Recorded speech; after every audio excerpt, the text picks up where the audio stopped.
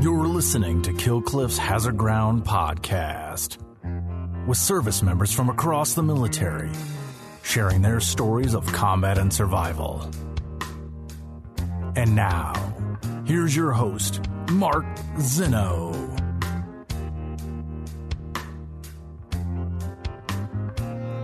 Welcome into the Hazard Ground podcast. As always, we appreciate you joining us each and every week. Before we get started with this week's episode, somebody who I've become very close friends with, and I'm very lucky to call him a friend, but his story is one that a lot of people will relate to, and certainly one that you may see on a national scale coming up here in the future. Just more on that in a moment. But first, our normal announcements. Follow us on all the social media sites, Facebook, Twitter, and Instagram at Hazard Ground Podcast, and subscribe to our YouTube channel where you can watch all of our Hazard Ground episodes as well. Download the Kill Cliff TV app because you can watch all of the Hazard Ground episodes on the Kill Cliff TV app as well. Speaking of Kill Cliff, our partners, our friends, make sure you guys check them out at killcliff.com.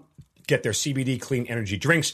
Killer Cliffsicle, amazing. If you're into CBD, they have the best clean energy drinks with CBD on the market. I am a huge fan of their pre and post workout, as I finish taking a sip of my Kill Cliff, but a huge fan of their pre and post workout drinks. So again, check them out at killcliff.com and you can get them shipped right to you wherever you are across America. Don't forget about our promotion with Amazon. Go to our website, hazardground.com, click on the Amazon button at the bottom of the homepage or under the sponsors tab. Do all of your normal Amazon shopping. We get a percentage of what you guys spend, and then we'll donate a percentage of that back to some of the great charities and organizations featured here on the Hazard Ground. And then finally, Apple reviews, continue to leave them for us. We're climbing up the top 100 list of Apple Podcasts, but we need more reviews to help us do that. Give us 5 stars. Tell us why you love the show. Wherever you get your podcast, give us a positive rating. We certainly love hearing from you guys, and we certainly love you being part of this Hazard Ground community. This week's guest, again, somebody I'm very lucky to call a friend, but I ended up working with him through an organization called Merging Vets and Players. More on that in a moment. He spent 4 years in the Marine Corps, deployed to Iraq and Afghanistan. He is now the National Outreach Director of Merging Vets and Players, and his story is now become a movie titled MVP that had a private screening and may be out in theaters soon. He is Denver Morris joining us here on the Hazard Ground. Denver, welcome, brother, and great to have you here. Thank you, Mark. Appreciate it, man. Excited to be here. Excited to get this going, man. Yeah, I mean, it's. I've been fortunate enough to have some people I've deployed with on the show, and it's weird. You and I never served together in combat, but we serve alongside each other right now, man. And it's like, I tell people all the time, like, you're one of those guys that I would lay down in traffic for without a hesitation. Like, it's just, we've developed that bond in what we do together and how we're helping veterans, and it's just. I'll get this out at the beginning, man. I love you, brother, and it's great to be working alongside with you. I'm so blessed to have met you and know your story, and I'm really, really happy that we're going to get a chance to tell it to everybody. Man, I'm so excited. This is exactly what I live for. This is why I do it. Just like you said, building that relationship with you two, talking to you every single week, working with the Atlanta area. It's just been amazing, so I appreciate it. And it's great. And veterans will understand this, right? Like, you and I call to talk business about MVP because I work the Atlanta chapter here. But usually the conversation always evolves into just you and I shooting the shit, right? Like, it's just what's been going on, how you doing, how's everything, and what's overcoming our life. It's like our own little mini MVP session with each other each week. And I truly, genuinely appreciate about our, not only our business relationship, but our friendship, man. Yeah, definitely. We have to do it. We have to talk to each other. We got to see how each other's doing. A lot of times we're alone. We're in this world by ourselves. So what are we going to do right now, especially with the whole COVID situation and everything? We got phone calls. So why not utilize enjoy conversations, not just talk about work, talk about life too. All right, let's hit the rewind button. Take me back to young Denver Morris and how he got in the Marine Corps. Young Denver Morris. Wow. So young Denver Morris was a little shithead. That's the best way of saying it, right? Young Denver Morris, he was, he went through a lot growing up. Mom was only 17 with 2 kids, growing up in a town called Santa Maria, Orchid, California. We were just basically living. Both parents worked at a grocery store, and we basically were just surviving. I was playing football growing up. I was doing what I had to do. So I already had that camaraderie when it came to, sports. So for me, I kept getting in trouble in high school. I got, started doing the weed, got kicked out of school, did this, did that, got straight Fs in sophomore school. But it was honestly when my grandpa was passing away. He was passing away to cancer. And I remember walking up to his bed, just got back from a church retreat, and he said, Tiger. And he used to call me Tiger. And he said, Tiger, if you want to treat a woman with respect and what you want to do in life, you're going to join the Marine Corps. I was in the Army, but I want you to join the Marine Corps because this is what you will do. You will learn how to treat a woman with respect. This is what you need to do. So for me, I knew 7th grade, I knew I was going to go into the Marine Corps. I knew that that's all I wanted to do. So I didn't care when it came to high school. I didn't care about anything. I knew what I was going to do. So for me, that was my big part is getting into that, doing it for my grandpa, doing it for the family, and knowing that I'd be one of the first, my generation, going into the military. So when 9/11 kicks off, I mean, clearly you're in 7th grade before 9/11. Any of that sort of deter you? Any of that sort of even your mom, as young as she was, say, hey, Denver, I don't want you to do this kind of deal? What's funny is she actually was saying, I want you to go in. Come high school, she was like, where's the dotted line? Can I sign? Believe it or not, she was, it was one of those things that I think in the family and my dad, my mom, all my grandpas were in the military, right? World War II, this and that. And they saw what it did with them. So they wanted me to go in. I mean, 17 years old, I was laying in bed till 3:00 in the afternoon, not doing anything with my life, just sitting there. And I was just getting in trouble kind of thing. So they just were like, are you going down to the recruiter's office today? Are you going to go? Are you doing this? And I'm like, yeah, no, I wasn't going. But, 17 and a half, I finally actually went and did it. So, yeah. When you, since you had known you were going to be a Marine for a while, that's what you're going to do. When you had gotten to boot camp, were you the kind of guy who studied up on it ahead of time, or did you just kind of go into it blind and said, I'll figure it out when I get there? I went in, I'll figure it out when I get in there, and it really was not the best thing for me. I was not ready, man. What was the culture shock like? Honestly, I didn't realize how much I was going to miss my family. Not realizing that I wouldn't get a phone call, wouldn't do this, wouldn't do that. And walking into boot camp, I knew that I wanted to be infantry. I knew that I wanted to go fight. I wanted to go train, but I was so scared. I didn't know. Why is this person screaming at me?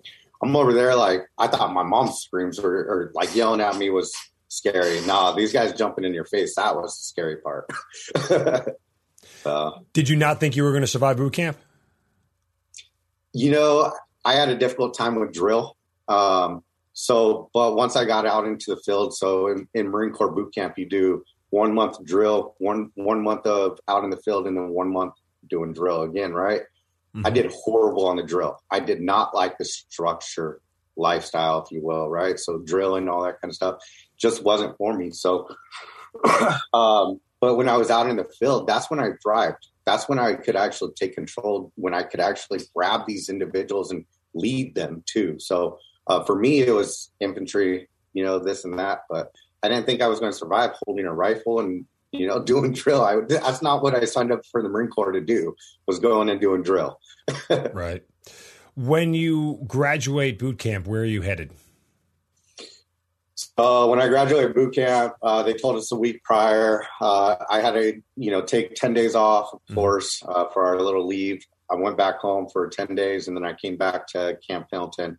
I actually got stuck in Camp Pendleton for 3 months doing guard, which we were the longest, boot drop that got set there, right? So we got stuck in there. We were in guard, went to SOI. And then in SOI, they actually said that I was going to get with 2-7, 2nd Battalion, 7th Marines. I had no idea, honestly, what that even meant, to be honest with you. I had no idea. I just remember getting on the bus and driving to 29 Palms from Camp Pendleton, and I thought I was in prison, to be honest with you. Really? Why? Who I replaced was a unit that literally was one of the most deployed units in the Marine Corps. Yeah. And when we pulled up, all I can remember literally is every single of my senior Marines were out there.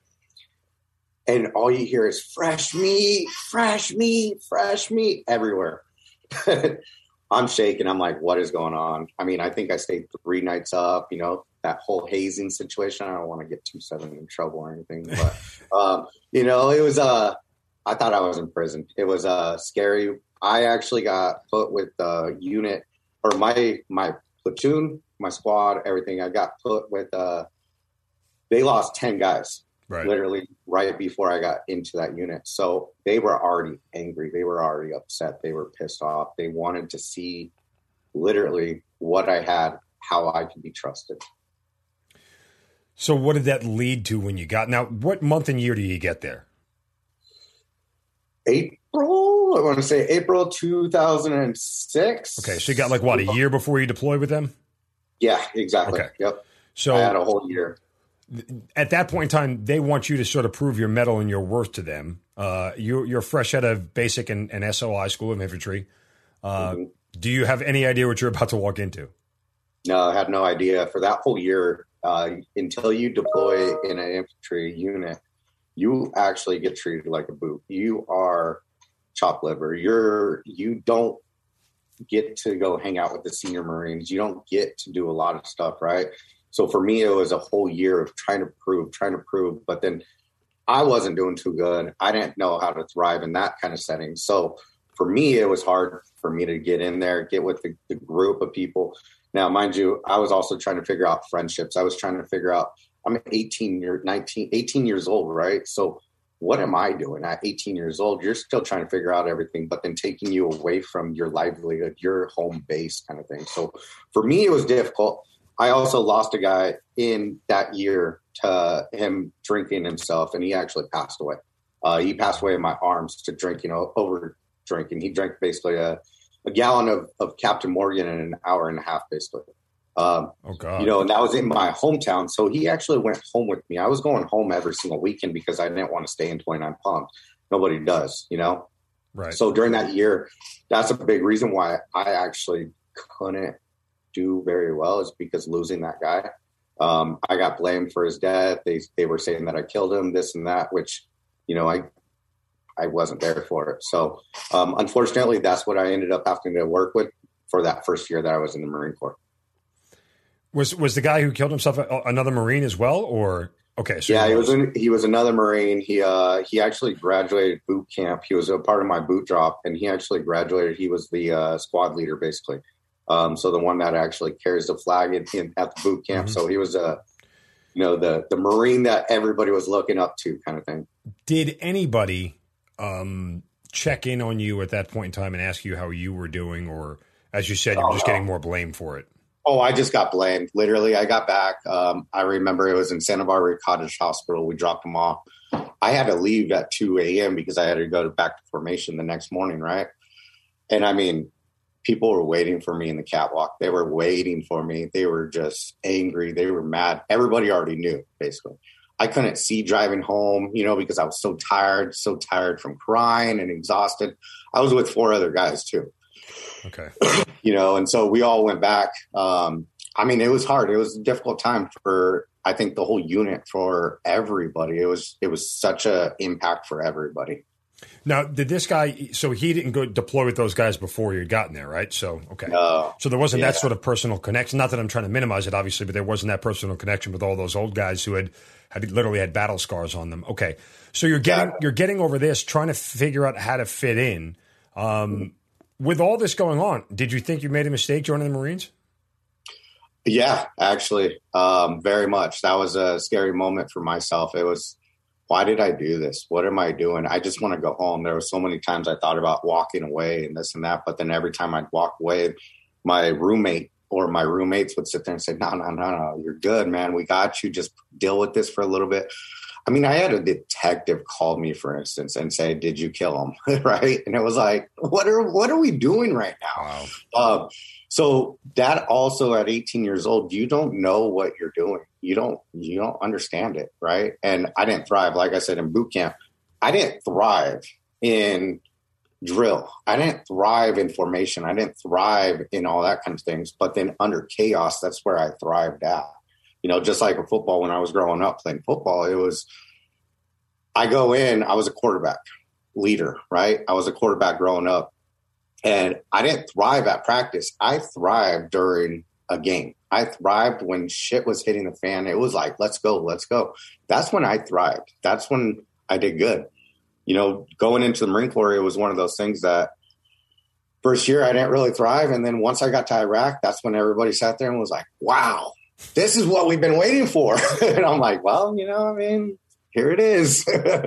So when do you find out you're leaving for Iraq? Because then you got there April 2006, you deploy in 2007. What do you hear as far as the lead up? You know, everybody was saying that they weren't going to deploy us anymore. They weren't.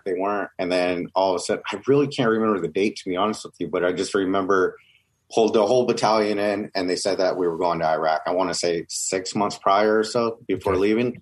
I think that was a hard part too, is being a boot for a year, being somebody that they, you know, you're walking in there basically and being treated like crap, but then not knowing if you're even going to deploy too. Going into an infantry battalion and not knowing if you're going to deploy. So you're also screwing off. You don't know what you're doing. You're going to the ranges, you're doing this, you know, and so on. But I remember, I think I was at range 400 and they told us about it. So are you excited when you hear about it, or is there like a apprehension, nervousness, sort of fear overcoming? I was so excited. Okay. I was so pumped. I think that was one of the best nights in the barracks, was us all celebrating and just hanging out. And it was like, this is what I'm working towards. It's almost like the Super Bowl, if you will, right? As a Marine Corps infantry guy, it's almost like getting into the Super Bowl. You're like, yes, I'm doing it. All the three-time pump guys, they were all wanting to not go out because that was the rule of thumb, is your third pump, you're done. So that was a big part, is we were all looking after them. People are trying to get out of the Marine Corps now at that point. For us, I was excited. I just wanted to be there and see what everybody else was talking about. And 2007 for Iraq is the surge, obviously. So there was a lot going on. When you get there, where are you going and what do you know of your mission? You know, it was hearts and minds at that time. 2007 was hearts and minds. It was, I flew in Kyrgyzstan, went Fallujah, and then we pushed out on Mobile Warren and we went to Saklavia. Yes, Saklavia. It was a huge hotel, Fabre Riviera. That's what it was called. And pull up, and I'm like, this doesn't look like Iraq. This is nice, you know, like, cool, awesome. But honestly, Staff Sergeant Nabai, he was one of my big mentors in the Marine Corps. He was our platoon sergeant. I'll never forget it. He sat there, and when we got off the plane in Fallujah, he puts on all of his gears. And mind you, I'm a boot. I don't know what the hell's going on. He's like, all right, strap up, boys, strap up, strap up. And he starts running off the plane. I'll never forget it. And he acts like we all got to take cover, even though we were in the same spot. So we're all strapped up. We have our M16s racked back, everything. And he's just like, take cover. I'm like, dude, really, bro? And he starts just cracking up laughing at us. So for me, it was scary walking in there. But then all my senior Marines, they were like, no, we're good. We're good. I got you. Going over to Saklavia, that was our mission, was literally grabbing our beef raviolis out of our packages and go give them to the Iraqi nationals. We stood a lot of posts. We worked at the IP station, the Iraqi police station. We had to stand post with the Iraqi police. We stood post with civilians, even the civilian population. We were going around. We had to actually take fingerprints at that time, get everybody signed up, get everybody, you know, it was a lot of calmness. We did get a PUC, a Presidential Unit Citation in Iraq. We did actually close down the city at one point. The city that we were in, we got a sniper. He got one of our guys at the Iraqi police station. And then, so we got hit pretty hard on 420. We got hit really hard, actually. One of the bridges, 287, it got blown up. A couple of our guys got hit pretty bad. We got one guy that's still not doing too good. I still talk to a lot of those guys, but, you know, we closed down the city, and literally we closed it down for 2 months. Nobody was allowed in the city. Nobody was allowed out of the city. And we started going around kicking in doors, checking on people. But that was our mission right there, was to make sure that nothing happened in that city anymore. When do you get a sense that, that your metal is tested and you've proven it? I mean, was there a certain situation where you guys were in contact, or is it just, you don't really get that realization until after you get out of there? It was more of, so I was on QRF when one of the bridges got hit. Mm-hmm. When the bridge got hit, I think that was the moment that I literally was like, whoa, where am I at? First couple of days that I was over on patrol, we started getting complacent, to be honest with you. It's kind of boring sometimes. It was like, oh, what are we doing? But then every time that we got bored, so we only really had a sniper threat out in Iraq. We didn't really take any small arms. We didn't take any RPGs really for the most part. But I think that was when it was just one of those, like, what am I doing here? Calling my mom. I think this was the moment, was talking to my mom, and mind you, 12-hour difference when you're calling, and it's 3:00 in the morning, and I'm like, hi. And then all you hear is boom. So then you got to hang up the phone and throw the phone kind of thing. And my mom's 2 weeks later, like, is everything okay? I'm like, yeah, everything's good. Don't worry about it. Like, we're good. So Iraq was a little bit more calm than Afghanistan itself. Do you understand, you talk about being a 19-year-old kid, guys get hit and you lose guys. Do you understand what that means at that point in time? I didn't really understand it, man, to be honest with you. It was one of those, like, what is this? Why? But then you also start thinking about your faith. You start thinking about a lot of different things. And it's like, why does this happen to me? Why at this age does this happen to me? Why this? Why that? And I think that's a lot of it, was sitting back and saying, why? What is going on? Why that person? Why that? I think that was what it was. Did you see any of your other Marines sort of react negatively? Did they start getting scared? Did they start, any of these conversations sort of happen and materialize? Not really. I mean, I think it was we didn't understand maybe like PTS, and we didn't understand any of that kind of stuff at that time, right? It wasn't really being talked about. It wasn't really out there.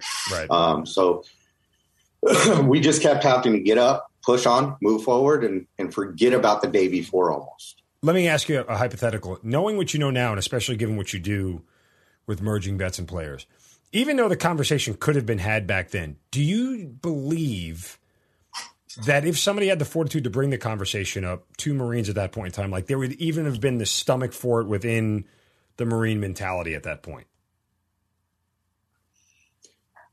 I think that's a hard one, right? Because I do sit back and I do think about when we're in that time of war, right? And we're in that time, do we want to sit there? And I love this actually, because I've thought about this quite a bit, is I don't know if I want my mind to go into that other way, right? Right. So I want to almost keep pushing forward, because now it's not me doing it for myself. I'm not trying to survive for myself. I'm kind of trying to survive for others, right?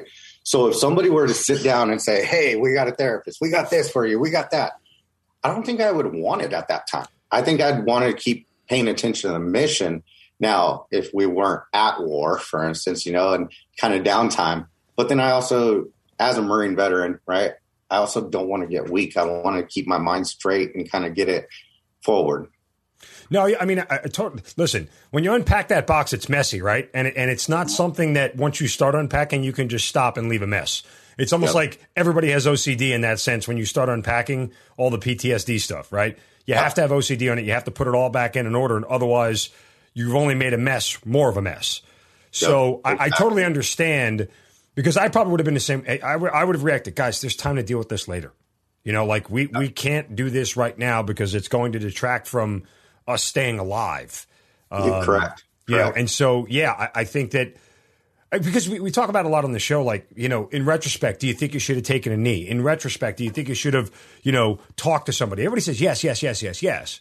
But, you put it in the frame of, is it practical to do so, or is it even pragmatic to do so? As the best thing? I don't know that it is. Yeah, it's hard because you can't get distracted, right? And those 4 years that I was in, if I would have got distracted, I probably wanted to deploy to Afghanistan, for instance. I probably wanted to been able to get there. When I got back from Iraq, it was don't talk to anybody. I'm actually kind of happy I didn't, right? Now, when I got out of the military, that's when I did need to talk to somebody, right? So that's my 2 cents on it myself is just during that 4 years, you just got to put your head down almost and do what you got to do. Right. So, and especially in the rank that I got out, all that kind of stuff, I really wasn't high up there too. I didn't get those vacations. I was still doing working parties. I was still doing all that little stuff. So I wasn't, and if I would have gone and seen a therapist, if I would have gone and seen somebody to go talk to, they probably would have judged me as well too. Right. So now does that put me into a leadership role, or does that put me into somebody that's still dealing with something or little kid stuff? Right. Right. How does that first deployment to Iraq end? I mean, I know you'd mentioned guys got injured, guys got hurt, but everybody else, you come back relatively unscathed. Yeah. I mean, we came back and it was just go do what you got to do. We didn't know what was going to end up happening. I took my 30-day, leave and did what I had to do, went back home, hung out with the family. Was that? No. Yeah. So I went and hung out with the family, and then literally we waited. And then we got back from our leave.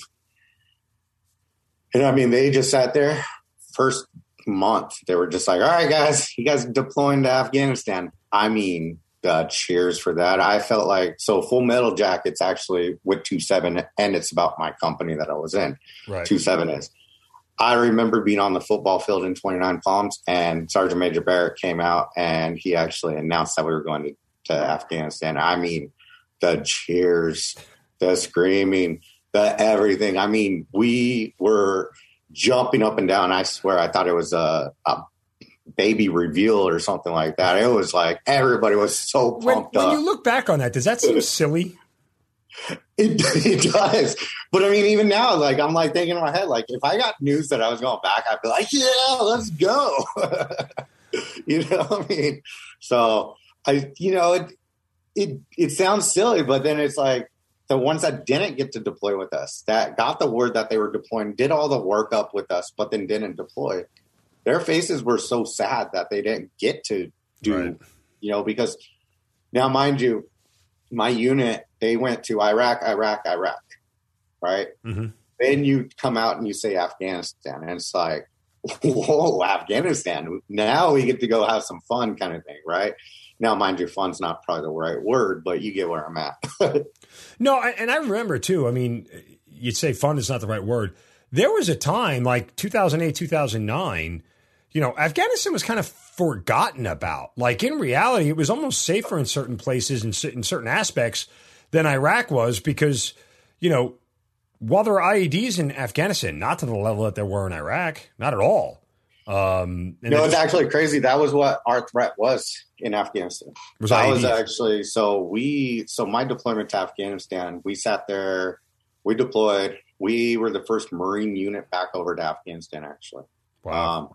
So we had no idea what to expect. We had a 236 Vic convoy, for instance, that was dropping off companies on the way down. And we were so scared. I'm talking about during that convoy, that was probably the dumbest convoy that you could ever do, but we needed Vics into these areas. But when we were in Kandahar, we sat there for 2.5 months. Because we were still trying to get everything set up for that deployment, right? So we didn't know what to the right, to the left. We were waiting daily, right, to just sit there and drop us off. We got hit by IEDs that whole entire way. And all we could do during that convoy is pass by those Vics and just say, sorry, guys, but we got to keep pushing. Wow. That's just so counter to what we're trained to do, period. Yeah, definitely. I was a saw gunner in Afghanistan, little 125-pound dude, and I was a saw gunner. So I was actually the gunner inside the Humvee. Little tiny dude, man. I still don't understand why they gave me the saw of all freaking people. But I'm like, dude, there's a 250-pound dude. He can carry all this weight. But I was up as a gunner. I had the headset on. I was talking to everybody. I was talking to the driver. I was, a cell phone, for instance. We were afraid of cell phones. We were. We didn't know just because we were the first Marine unit back over there. I mean, the cool part was when we went to where I was at, I was in Moose Kela in the Helmand province. And we already had the British Army there. So we already had a base set up for us, right? So for me, it was actually pretty decent to jump over there and set up. We had to set up a tent. We set up all that kind of stuff. But the city was already still kind of okay, if you will. Take me through a tick in Iraq versus a tick in Afghanistan for you. I mean, I think the one day that, Iraq that I talked about with the blast, for instance, with 287, right? And I think that was the one day. The other one was Afghanistan. I think it was, Casper, Posner, and so on. They got hit. We were on patrol. And mind you, we could hear the ICOM chatter. We could hear the chatter from the Afghan nationals, right? And they called us tanks. They called the VIX tanks, right? And we heard them saying, they're coming. Let's hit them. Let's hit them. And I remember physically seeing this mortar just drop right on top of them. And all I could start screaming was, they're gone, they're gone, they're gone, right? But I think physically seeing it and physically watching it all happen as I was in the gunner seat and then watching this just drop and not knowing what just happened. I mean, I remember the medevac, it came up, loaded them up, and all I wanted to do was go and follow that, but we couldn't. That medevac took off by itself, right? So we had no idea, are they dead? Are they alive? This and that. Luckily, both of them survived, right?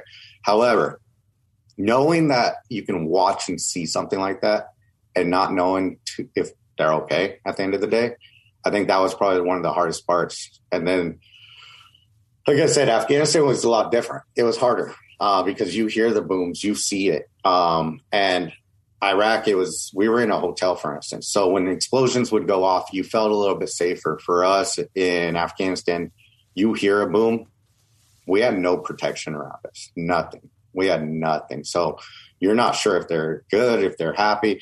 It was strange because Afghanistan, we would go on 8-hour patrols or so, and we would go a click to the north and we'd get hit by firefights.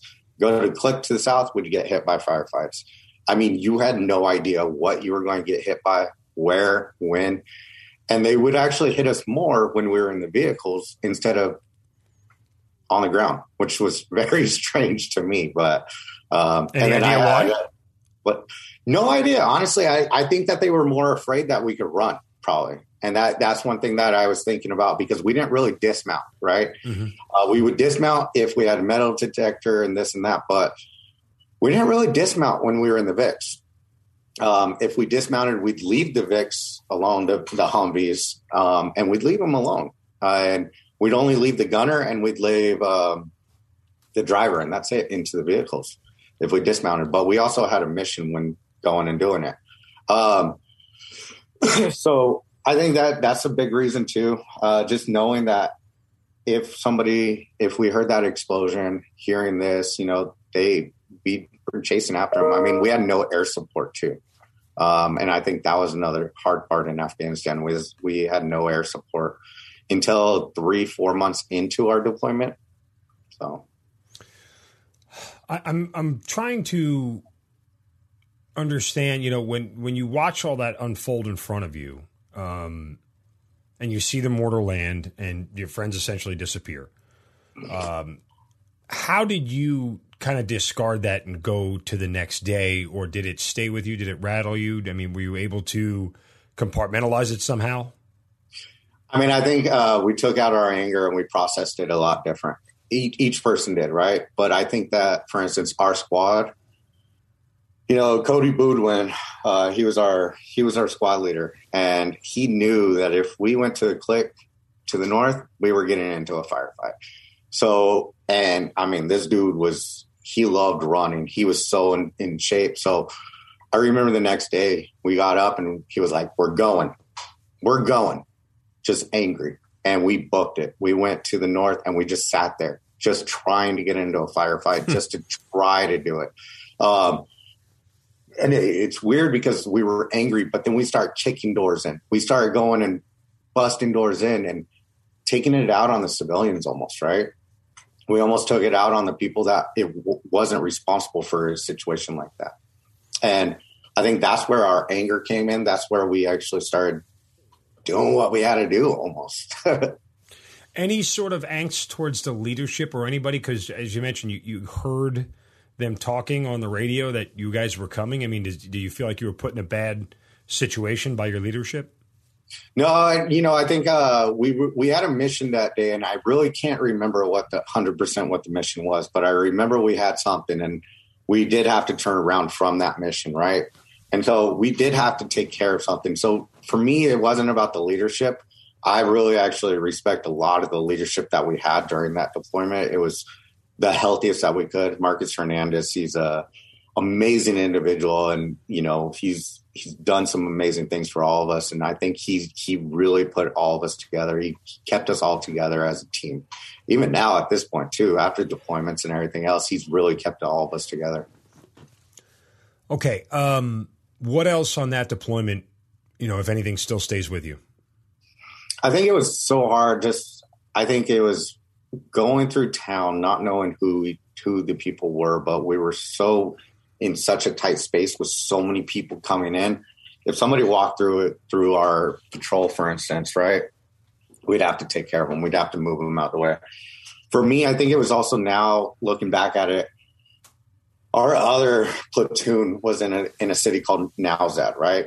And literally, if they saw somebody, they'd have to take care of them. And I think for us, it was also a little bit of a, not jealousy, but I want to say like wow, why aren't we there to support them almost, right? They had to set up their base. They had to do this. And then also getting the word that people were passing away, doing this, doing that. We lost 21 on that deployment, 20 or 21. And, including an interpreter, so 20 plus an interpreter during that deployment, right? But getting those phone calls and knowing that we were so powerless against helping somebody out, jumping over. And there was one that, all-day firefight that the British hooked us up with when we first got out there, running through the town. And the British actually set our platoon up, for instance, right? So knowing that you're just powerless against taking care of somebody else at the end of the day, I think that was a hard part for that. What's it like getting those phone calls? What's it like realizing that guys are dying? And, the 19-year-old kid in Iraq couldn't really comprehend it. Does the 20-year-old in Afghanistan have a better comprehension of what is happening when those phone calls are placed? I think so, because, now I understand almost why the phones were shut down almost in a way, right? They go off for the 24 hours, and now it's starting to get to a point that, all right, this is almost your processing time. You take care of yourself. Mind you, how we worked is, no, we're going to go right back on the patrol to go find these guys, right? What else? What kind of shit can we get into? What more can we do at this point? So, do you look back on that and think you should have done anything different? I don't think. Not only from a combat perspective, but just sort of like from a was Denver self-introspective enough to understand what was going on perspective? I think so. I think what I did was the best that I could do personally. Mm-hmm. We were there for each other. Our squad was really tight. We would sit there and in between patrol, we'd go and play poker and, don't tell the military this, but we'd get some alcohol sent to us in the packages and, don't tell my squad leader that one, just say it. Guilty.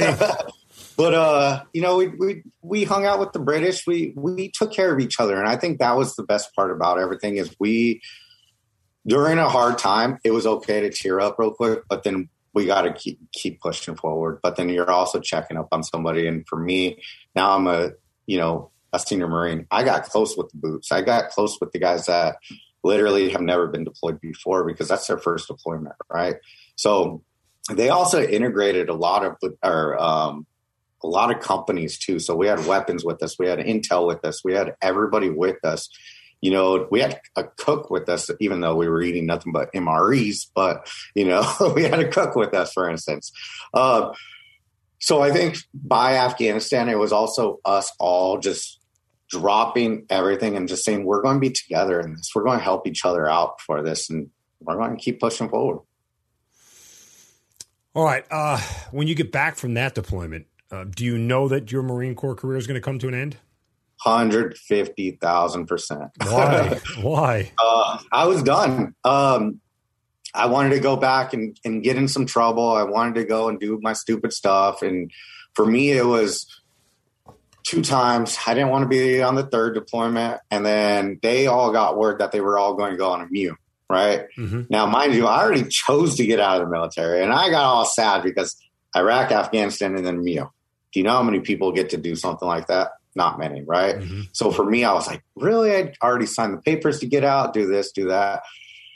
For me, I just wanted to go and have some fun, take my military that I did, but then now I want to go to school. Now I want to go to college, even though college wasn't for me, but that's what I wanted to do. I just wanted to be home. I wanted to be with my family all over again. I wanted to be with my parents and be next to them. I didn't realize how much I missed my family during those deployments. I didn't understand how much I missed my hometown, for instance. Gotcha. Did anybody try to talk you out of it?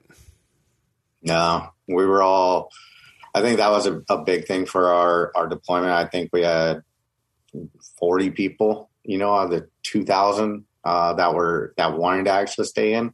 But for us, it was, we're done. We're tapped out. This isn't what a 21, 22-year-old kid. I mean, I turned 20 in Iraq and then 21 in Afghanistan, for instance, right? So that's not what I wanted to do. I knew that there was more out there for me. I just didn't know what. And for me, my ideal thought in my head was go to school, get the GI Bill, do this, do that, have everything set up. How does that all start to come to plan once you actually get out of the Marine Corps? When I first got back from Afghanistan, I went on a cruise. I met a girl, ended up the day I got out of the Marine Corps, I didn't go back home. I moved to Jersey, actually.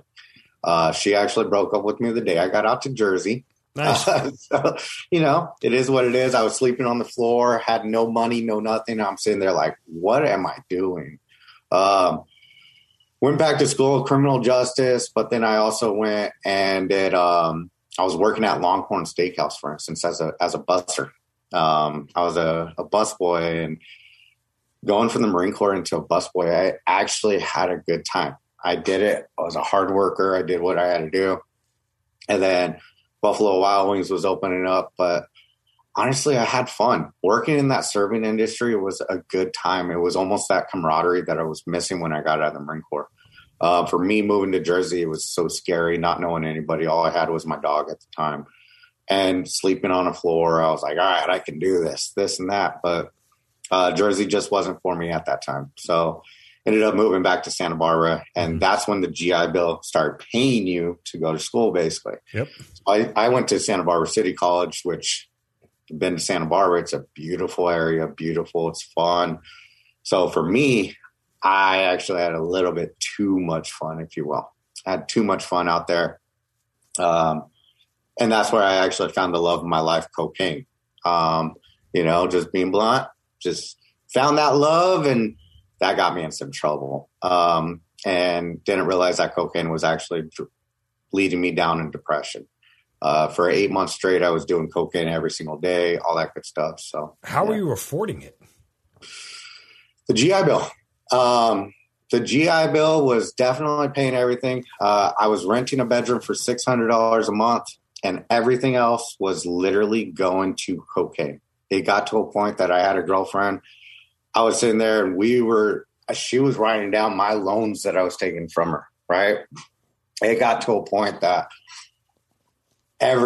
all my money, I was going negative in my account. I was doing whatever I had to do. I was getting fronts. I was doing everything. And it was so dumb. It was so stupid. I don't know why I was doing it, but it turned into, I have one beer, I was going and getting cocaine.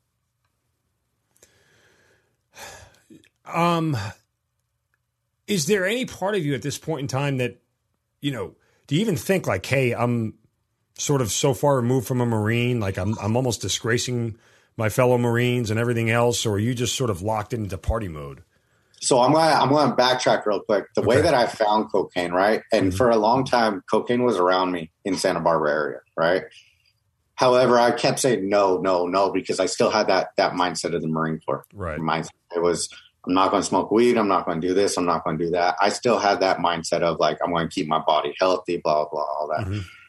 And then one night, it was Memorial Day, actually. No, I'm sorry. It was a day that one of our guys passed away. And I'm sitting there and I'm just like drowning. I had people over at my place, and all of a sudden I see the cocaine in front of me. And one of the guys that I knew, he said, looked over at me and he says, you know, it'll get you to talk about it, right? And I was like, no, I'm good. He's like, no, I'm serious. If you do this, it's going to get you to start talking about these individuals. And I sat there and I was like, all right, cool. I did one. And I mean, I talked all night long, but I recognized and I felt like that was the healthy way to get it out. Right. So for me, that was a big part. That's how I found it. That's how I thought it was going to be healthy. Now, once I started doing it, it got to a point where, wow, I'm not living up to my Marine Corps life anymore. I'm not living up once a Marine, always a Marine kind of thing. I'm not a Marine anymore. Now, I don't want to talk to anybody that I served with. I don't want to be around anybody that I served with. I don't want to actually engage and actually be a Marine anymore. Right. So for me, it was grabbing all my military stuff, dumping it in the trash, throwing it all away and being done with it. I was done, and I grabbed my uniforms. I threw them all away, unfortunately. And I'll say unfortunately, and for me, it was, I don't want to be that person anymore. But then I recognized that people were afraid of me. They were like, what is wrong with you? But I didn't recognize that I still had that camaraderie from the military. I still had those friendships. If I found out that you were a veteran, leave me alone. I don't want to talk to you. Obviously, you wish you'd still had some of your gear left, huh? At this point, yes. For just memento's sake, right? Yes, exactly. Yeah, I mean, I saved everything. I don't know why. Maybe it's my mother's sort of hoarder tendency of saving things in a box everywhere, but...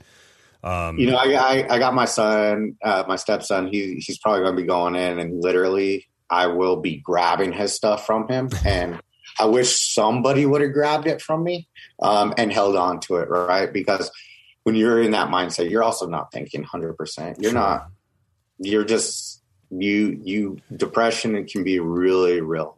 How did you know that you had gone too far with cocaine? When I attempted suicide for the first time, when I stood on a bridge and a police officer had to reach over off the suicide barrier and grab me, and I punched him in his face. Right.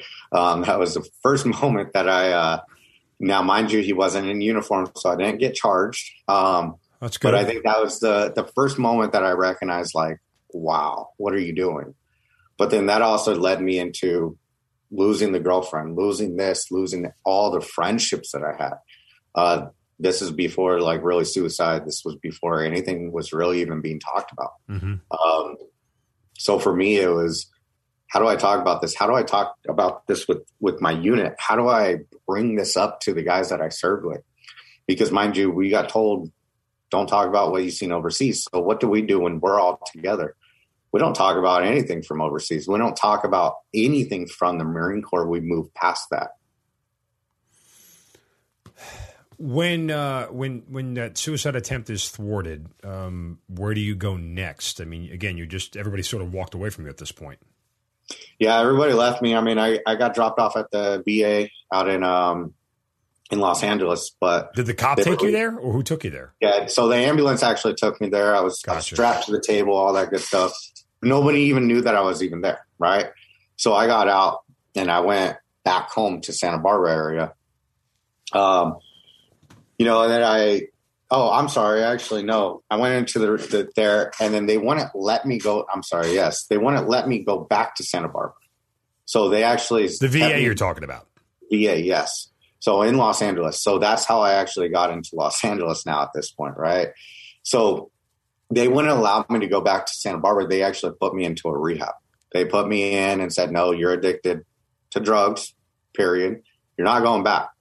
So that's when I went into rehab for 3 months. A year later, guess what I ended up finding all over again once I started getting my disability from the Marine Corps. So, that money didn't really help me out. But yes, I went into rehab for 3 months. I ended up getting a disability, went and checked myself into a homeless shelter, and ended up getting a disability, for instance, from the VA. And all that money started going towards, I got a very, very large sum of back pay, unfortunately. And I say unfortunately, because as I'm in this homeless shelter for Iraq and Afghanistan veterans, right? I'm not working. I'm not doing anything. I'm literally going to these groups. I'm going to this, and then they give you a large sum of money. Like, there was no budgeting, no nothing. First thing I did was go and buy a truck, for instance.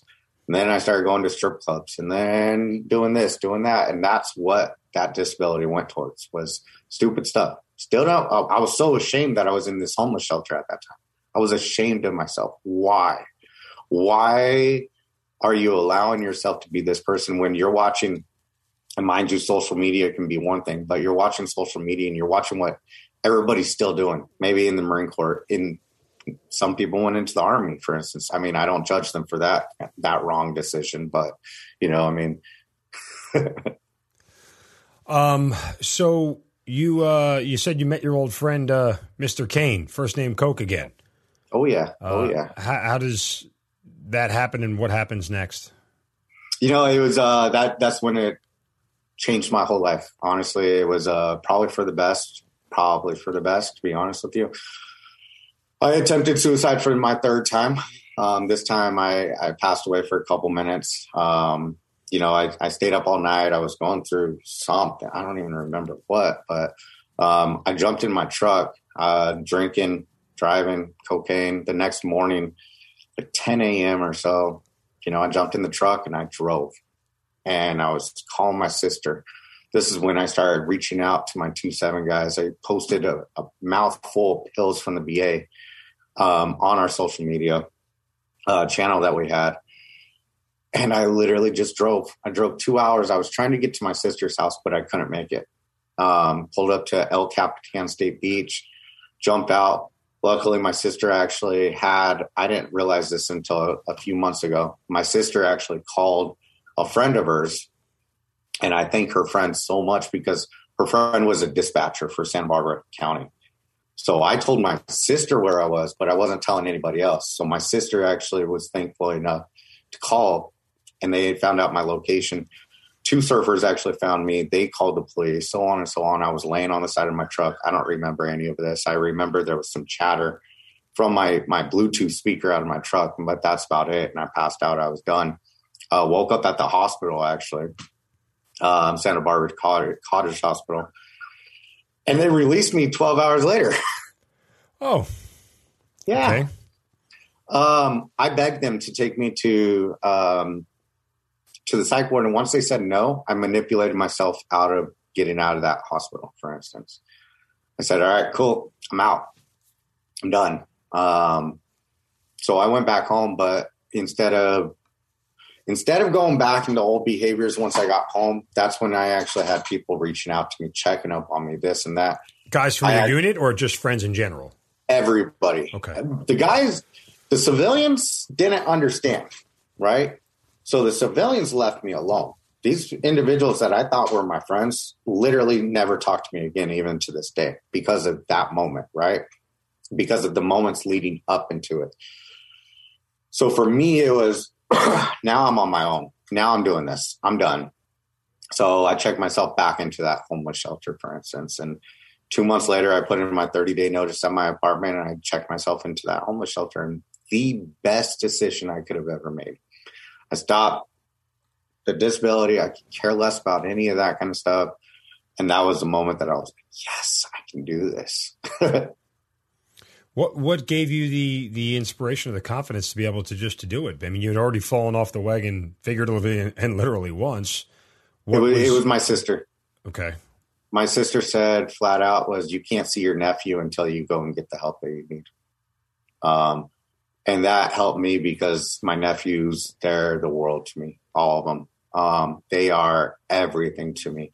I don't have my own child for my own self, right? Mm-hmm. So for me, my nephews are everything. Was there any of you at this point that realized that what you had gone through was directly related to what you were doing? Yes. Okay, at that moment. So yes. Yeah. I mean, but you were able to actually acknowledge and connect the two, because a lot of people still don't. They push it off to other reasons and things of that nature. Yeah, no, I knew it was all me. That was all me. And I knew that I had to sit there and make a difference. I'm now letting down my family. I'm letting down people I care about. I'm letting down my 2-7 guys. That's when you asked that question a little bit ago, is did you recognize for your own self? And I was letting down all the 2-7 guys because we already lost so many guys to suicide, right? Right. The 2-7 unit, we've lost a lot of guys to suicide already. And so for me, it was, man, I don't want to be 20. I don't want to be 21. I don't want to be 18. I don't want to be another statistic at this point. That day, sitting next to El Capitan on El Capitan Beach on that exit, that was the moment that changed everything for me. It was, I need to get myself back, right? But it wasn't, I also wasn't walking in there to do it for myself a lot of it too, though. I was doing it to regain the relationships that I've had in the past almost, right? I was trying to regain my family's trust. That was a big part, was losing my family's trust after being a Marine, right? Being a Marine and then your parents sitting there being so proud of you, your sisters being so proud of you, and then you get somebody telling you, I'm not proud of you anymore. I don't trust you. I don't trust you around my family. That's heartbreaking. That's hard to hear. So I was almost doing it, not for myself, but for everybody else around me. With that, you have this renewed sense of confidence and this desire to change your life. There are still steps you have to take to actually do that, find like residence and employment and everything else, all the things that we need to sustain our own lives. So how do you go about that process?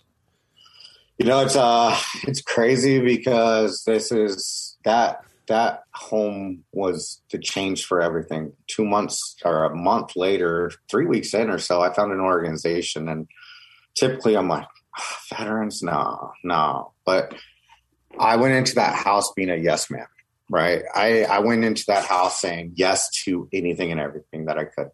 I came in that house to get healthy. I came into that house to get off of the drugs, do it on my own.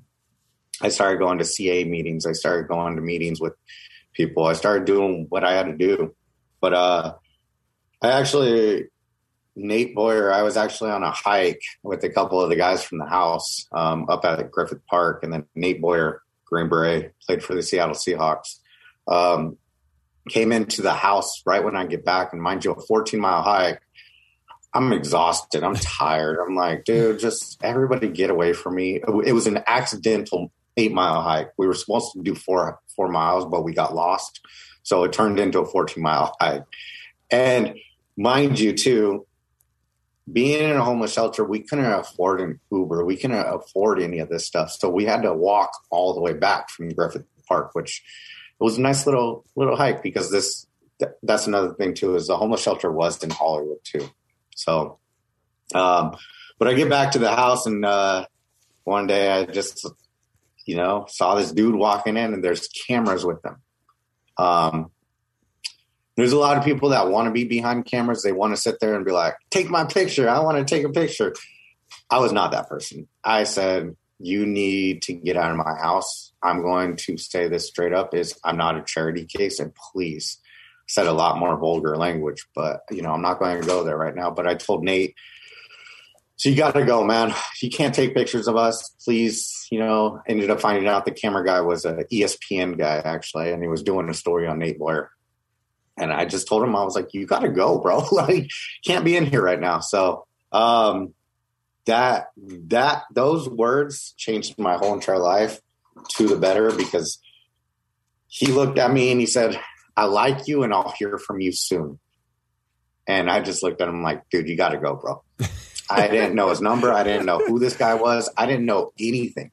I didn't know who this guy was, period. I didn't care who this guy was. You got to go. So that right there was a big moment. So what happens next then? I mean, how do you end up following up conversation with him? Yeah, so that evening I found out who Nate was, and I almost just slapped my head because walking in that house, I wanted to be somebody different.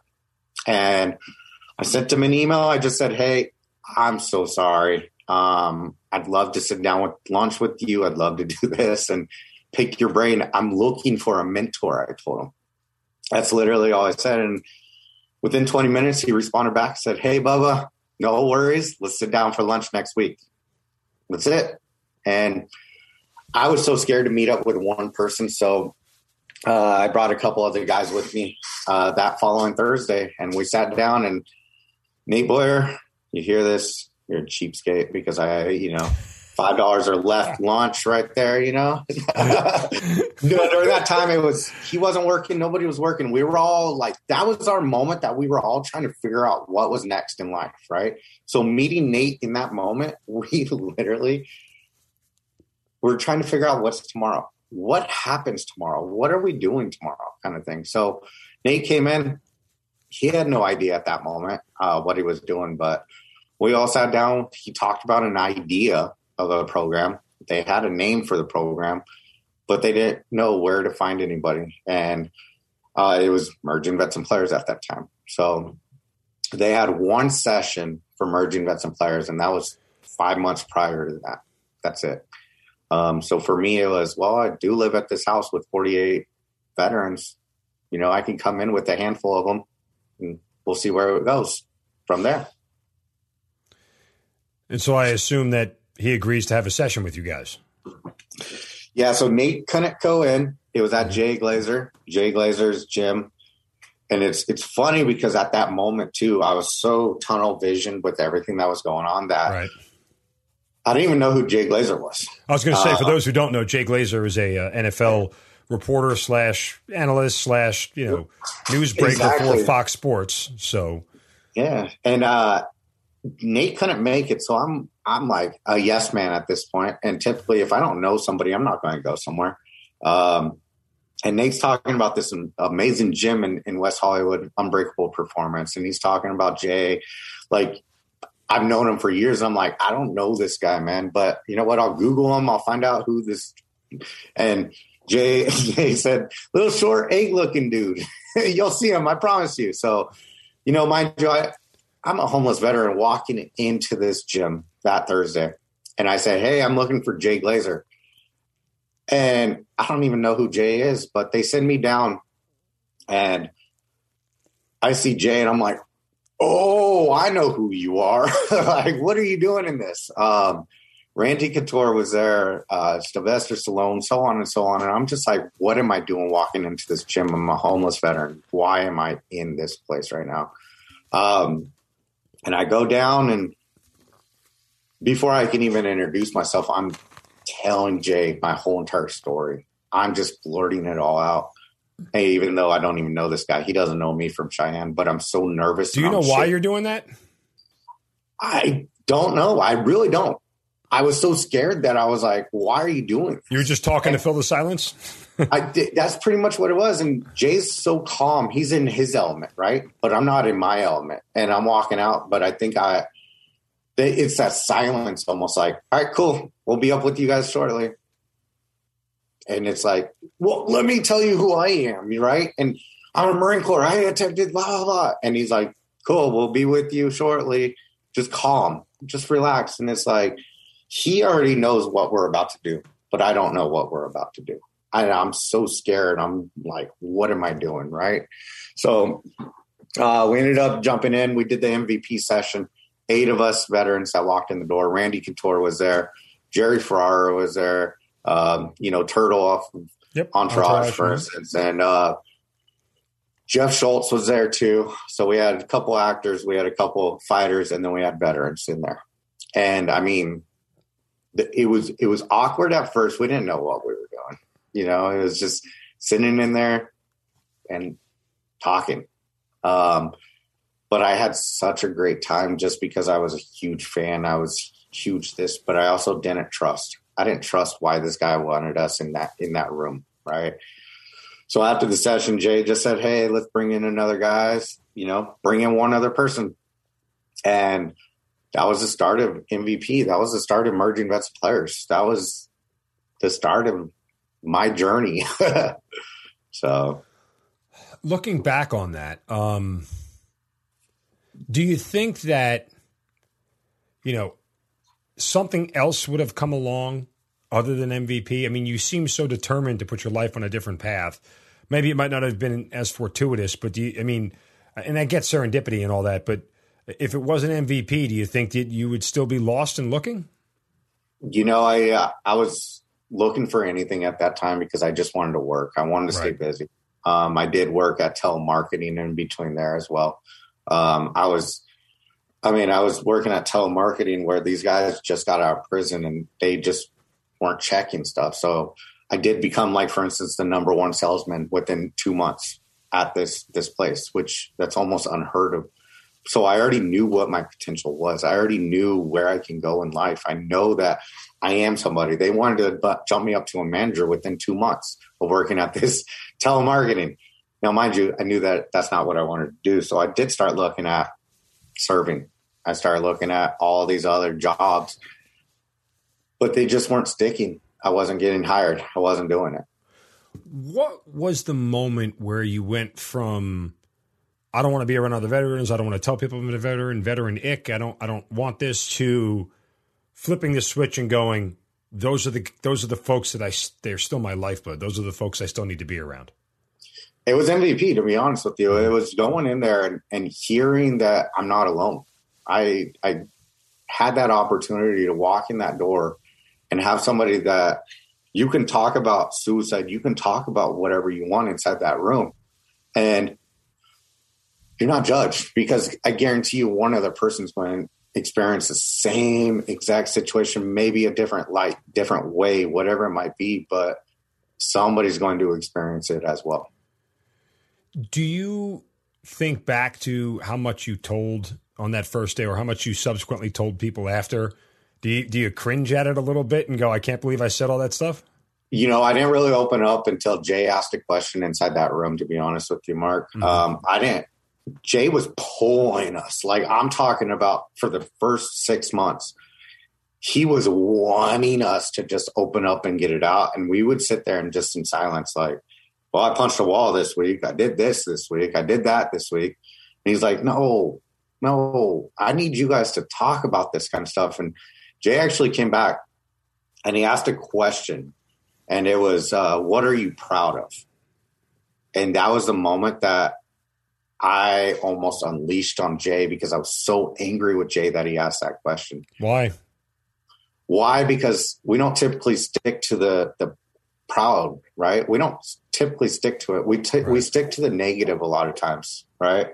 So a lot of times we stick there and we're so quick to jump to a negative situation. And this is 6 years ago, mind you, from now.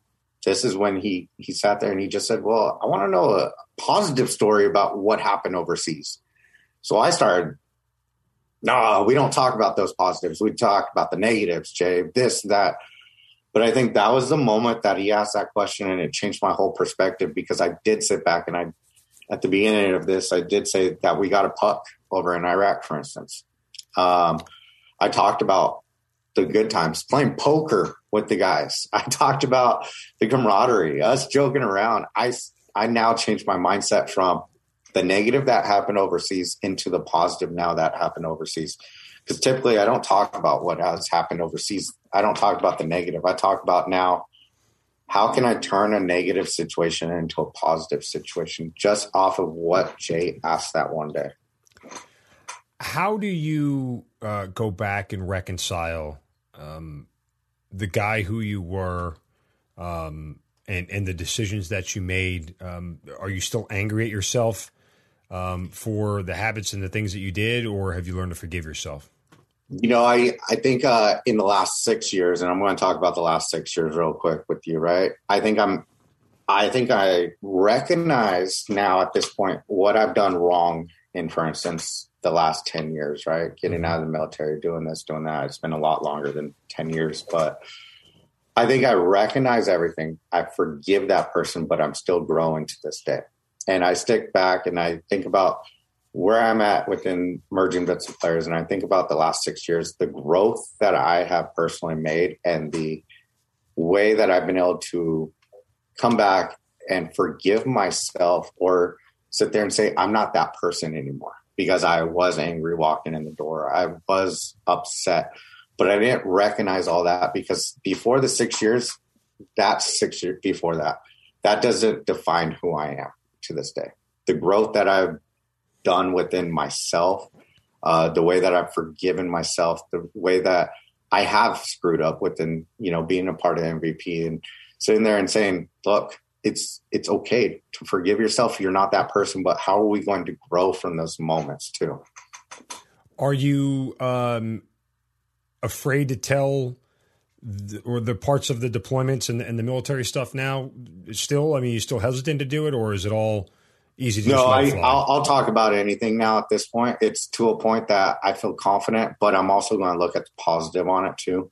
I've reached out to friends, families, for instance. I've reached out to moms and stuff, like on their birthdays, for instance. I'll reach out to them and just say, hey, happy birthday, Mom, right? And I'll just say, because a lot of individuals are afraid to talk to the families because they don't know what the reaction is going to be. Right. But then you also got to sit back and give them a call and just say, what's up? How are you doing? I'm thinking about you.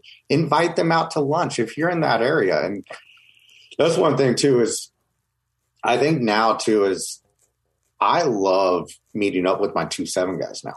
I love meeting up with my veteran buddies. I love it because, we get a reunion put together for the 2-7 guys every year. I won't go to the reunion.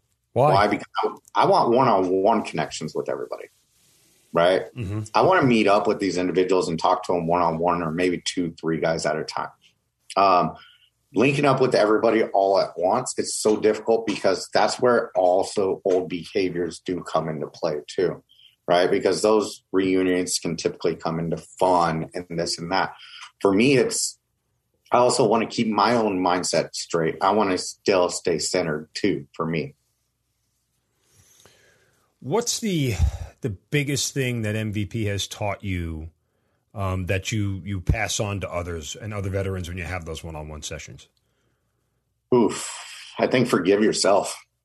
Knowing that at one point that doesn't define us, but our future is going to define us, and who do we want to be at the end of the day, right?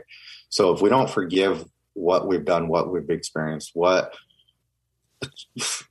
childhood to everything, that's what leads us up into a lot of things in life, is how do we go pushing forward? And I talk to a lot of people, national outreach director, and I talk to a lot of members. And I think for me, it's how do we forgive ourselves?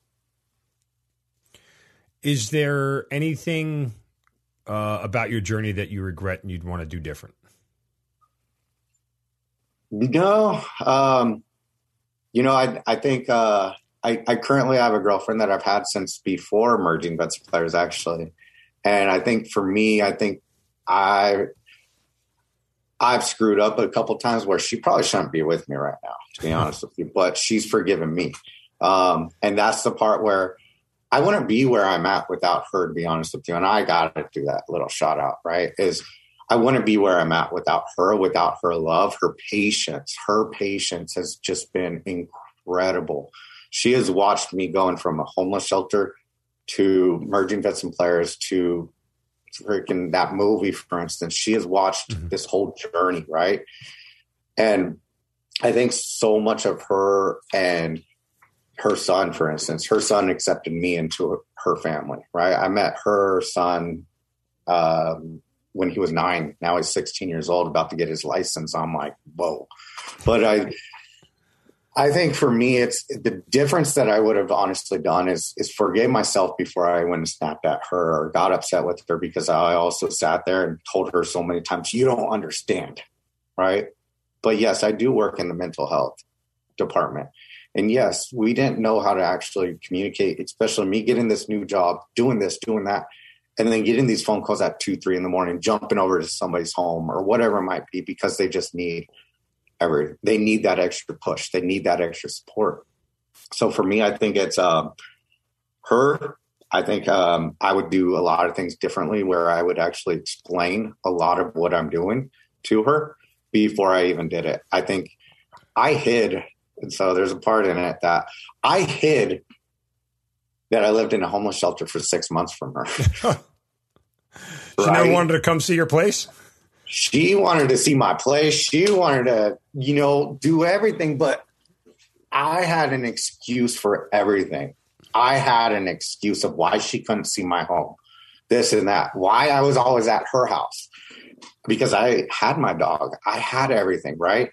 And I lied to her about working, for instance. I told her I was working still. I told her that I had a vehicle, this and that. I was taking the bus to go and see her. She had no idea. And I still don't know how she had no idea to this day. I really don't. And I'm curious, but I think that's what I would do is I wouldn't lie. I think I wouldn't lie to my family. I wouldn't lie to friends. I wouldn't lie to anybody. And you either like me for who I am or you don't. And you got to accept it now at this point. Is we all have a past, but forgiving our own self or forgiving others for their past and letting everybody know, man, it's all good. It's okay. We all got something going on.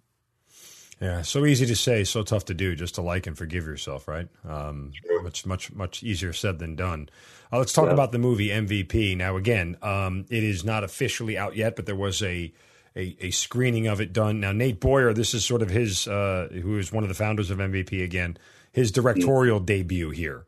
This is sort of his baby, but all of it is based on your story, correct? It's my story, and then another individual story as well, AJ's story as well. And so last week they put it up for the screening for the MVP members, and it was so surreal to see this. And I kept it kind of quiet. I told a couple of people that this was going to go out. Nate actually sent me the script a million times, and I said nope. He'd get upset because I wasn't reading it, right? Mm-hmm. But I didn't think that this was going to be real. I didn't think that something like this story should be out there or needed to be out there. So for me, it was more scary than anything. But why didn't you read it? It was nerve-wracking. One, I didn't know how to read a script, first of all. I'll tell you that right now. I don't know how to read a damn script, especially reading like 10 different people's lines. I thought you were going to say, it's my life. I already know it. What do I have to read it for? That was another thing. And I also didn't want to go back. And if there was something in it too, and I've said this, is if there was something that Nate wanted in there, I wanted him to have it in there. Right. Sure. So if I read it and I'm like, hey, can you please take this out? I don't want to ruin what his thought process was too. I wanted him to feel comfortable with putting it out without me sitting there and judging it too at the same time. I wanted him to feel comfortable and have fun doing it without me coming back and saying, bro, why do you have this in there, man? Like, come on. So I think that was a big part for me, is I wanted to actually make sure that it was him too, putting it in there. When you watched it, what was your initial reaction? I walked in about 10 minutes late to the film. I needed a breather before I went in and saw it, right? So I did walk in about 10 minutes late, and then I sit down and I just see Zafra up on the screen, and I'm like, oh my gosh, is this real? But then I also didn't really tell many people. But after that screening, I had everybody, especially the members, the MVP members, just coming up and saying, thank you, thank you, thank you. And I was like, I didn't do anything. I didn't do the acting. I didn't write the story. I didn't do anything. But it was humbling almost. It was like, all right, this is real. This is going to happen. And cool. Thank you, Nate. Right? So thank you for telling the story, because I think it needs to be out there. I think a lot of individuals can take it. And I think the biggest part was seeing the beach moment, laying down. And I think that was one of the hardest parts. I watched a lot of these MVP members, and they were almost shell shocked. that this was out there, because I tell my story everywhere. Why? Because I think that it can help a lot of individuals out. I think if you're going through a hard time, we do have to talk about it. We have to let it out. So I think this is going to help out the MVP, the veterans, the athletes. And I love the fact that it is focused a lot on the athletes too, because just now the athlete side of things is just now starting to come out. The mental health awareness is now 2009 for the veterans side of things. And I think that's a big part about what's going to happen with this. Go back to the bridge where that off-duty cop pulled you off. If you could be that off-duty cop, what would you have said to yourself at that point in time to maybe set yourself straight? I don't think there would be anything, to be honest. I wasn't hearing. I really can't even tell you what that guy was even saying to me. I can't tell you anything, right? All I remember is a hand coming down, grabbing me. But like if you go be that cop, what would Denver Morris now, if he was pulling somebody off that bridge, say to a Denver Morris who wanted to jump off that bridge? You know, I've done quite a bit of these now too afterwards. And I go and I sit there and I relate with somebody now. It's also, I understand I'm there. What are we going to do together now? That's one thing that I wish, and I work with a lot of the cops nowadays, and I work with a lot of them, and I wish that the cops could walk those journeys with a lot of these individuals, right? I wish that cop could walk his journey with me at the end of the day. I wish he could be there to watch what I become, watch that. For me, I get it. I get to do that now with a lot of these members, a lot of these veterans, these combat veterans and these former athletes. I get to do the walk with them. But I think for me, I would have just said, I'm there with you. I'm walking with you. I got you. I'm here by your side. What do you hope for yourself with MVP going forward? You know, I am learning to be patient for myself. I'm being patient on where everything's going. What I hope for is the organization to be continuing to be successful, opening up more chapters and helping a lot more individuals. The journey for myself, it's not over yet. I know that there's a lot of growth for me, and I can't tell you what the next 6 months going to hold, because, you know, I've learned that I just got to go day by day at this point right now, especially working in this realm, is I got to do day by day. And that's what I hope, that I can continue to grow as an individual, and I can continue to inspire and help other people out. Any chance that the old Denver Morris would ever show back up? Like, how do you know how to keep that guy away? No, I laugh about it because I do think about it, because I do experience loss. I do experience those moments that brought me into that old behavior, right? Mm-hmm. And I really don't see it. I pull myself out of situations that I don't need to be in nowadays. I bring it out and I walk away from a bad situation I might be around. I think for me, I've grown so much that I have such an extensive team, that locker room all over again. I am so too honest almost inside of those rooms with MVP. I talk about anything and everything. It's almost scary what I talk about. And I think I don't see myself going into it because I don't allow myself to go into it nowadays. Would the guys from 2-7 be proud of you now? Absolutely. I know that they would be. I've had a lot of 2-7 guys come into MVP now. And now they're starting to understand. I think the first segment, I did a interview for Fox Sports, and they were angry with me. They were mad that I talked about 2-7 on there. And now I'm getting people saying, thank you for telling our story now, because that was the first time publicly that story was being put out there.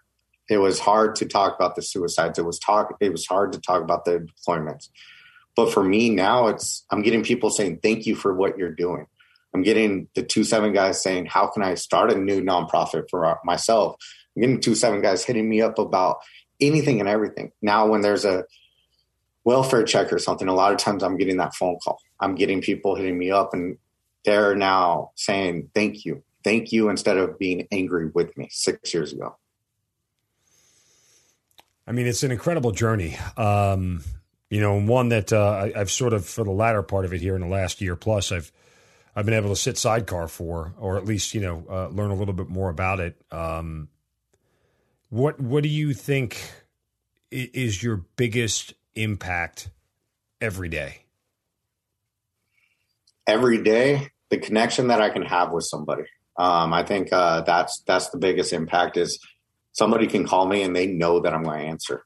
They know that I am going to 100% answer. If I can't answer that day, that time, that minute, I will call them back, or I will let them know, hey, I got your phone call. Is everything okay? And I will get back to you. I promise you. And I think that's one of the big impacts that I have is even if they're happy, if they're mad, they're checking in, whatever it might be, I'm going to always call back with them really fast. And I think that's an impact that I hope that everybody starts having as well, is being there for somebody. I said this a long time ago, and it's before somebody gets with me and asks me about work, about this or that, I'm going to always ask somebody, how are you doing? And I always say it just like that. No, Mark, how are you doing today, man? Like, talk to me. Let me know. You brought it up in the very beginning. We become friends, and that's what we do is because sometimes if we got to talk about work, if we got to talk about this, I'm going to sit there and I'm going to check up on you before anything because you never know what somebody's holding on to.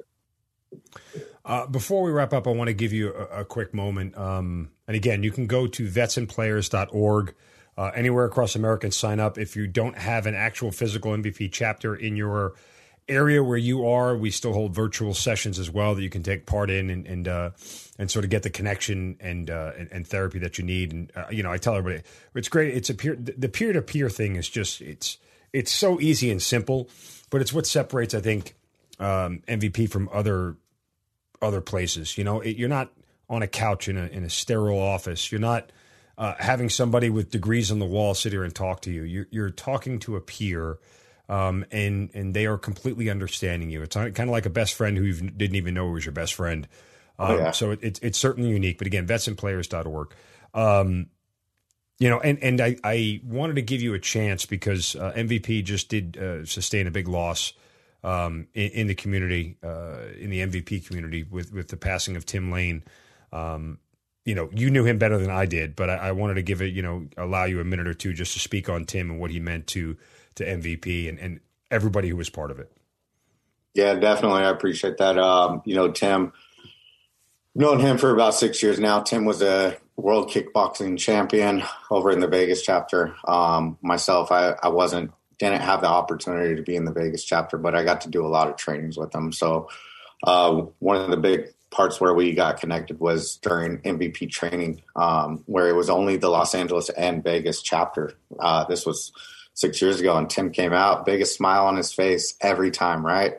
And Tim's very responsible for a lot of the training that we do within the organization. We sat down and we spent hours going over the training model for MVP. So every time that somebody does a training, they know that Tim Lane's a part of that training, the 30 minutes, the switching back from the workout, this and that. So Tim had a huge impact on everybody. The last week or so, we've been getting a lot of phone calls on what Tim meant to them. And for me, that's also who I want to be. That's who we should all look up to. And I think there's one thing that I've been hearing is over and over is when you talk to Tim, he doesn't cut you off and he looks you in the eyes every time. And you don't know if the conversation's over because he's still looking at you in the eyes. I think that right there is a quality that all of us should be holding on to. Tim, friend, mentor, MVP member, kickboxing champion, and a friend, a big friend to everybody. So we definitely, as an organization, it hurts. However, we're going to keep pushing forward, and we are going to keep hope alive.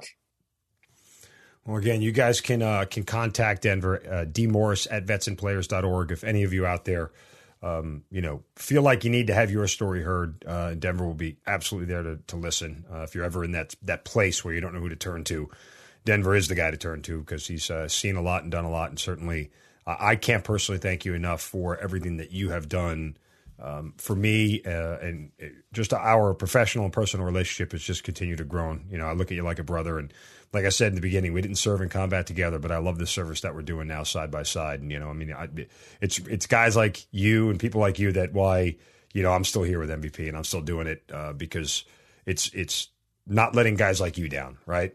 You've put so much of your heart and your soul into this whole entire thing, you know, and as people know, even though I'm the colonel, man, I follow you anywhere. You know, like you're the boss in that sense. You know, you're the leader, and you've set such a great example for so many of us to follow, brother. It's just it's been great to be side by side with you through this whole thing.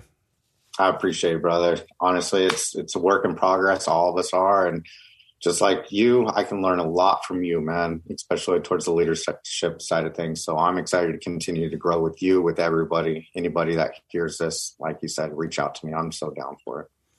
It's been a pleasure, brother, as always. I know we'll talk again, but Denver Morris, thanks for being part of the Hazard Ground. Thank you, brother. You've been listening to Kill Cliff's Hazard Ground podcast, hosted by Mark Zeno. If you have an interesting story to tell and you'd like to be on the show, send us an email at producer@hazardground.com. And if you like the show, don't forget to subscribe, rate, and review on Apple Podcasts. Thanks for listening. We'll see you next time.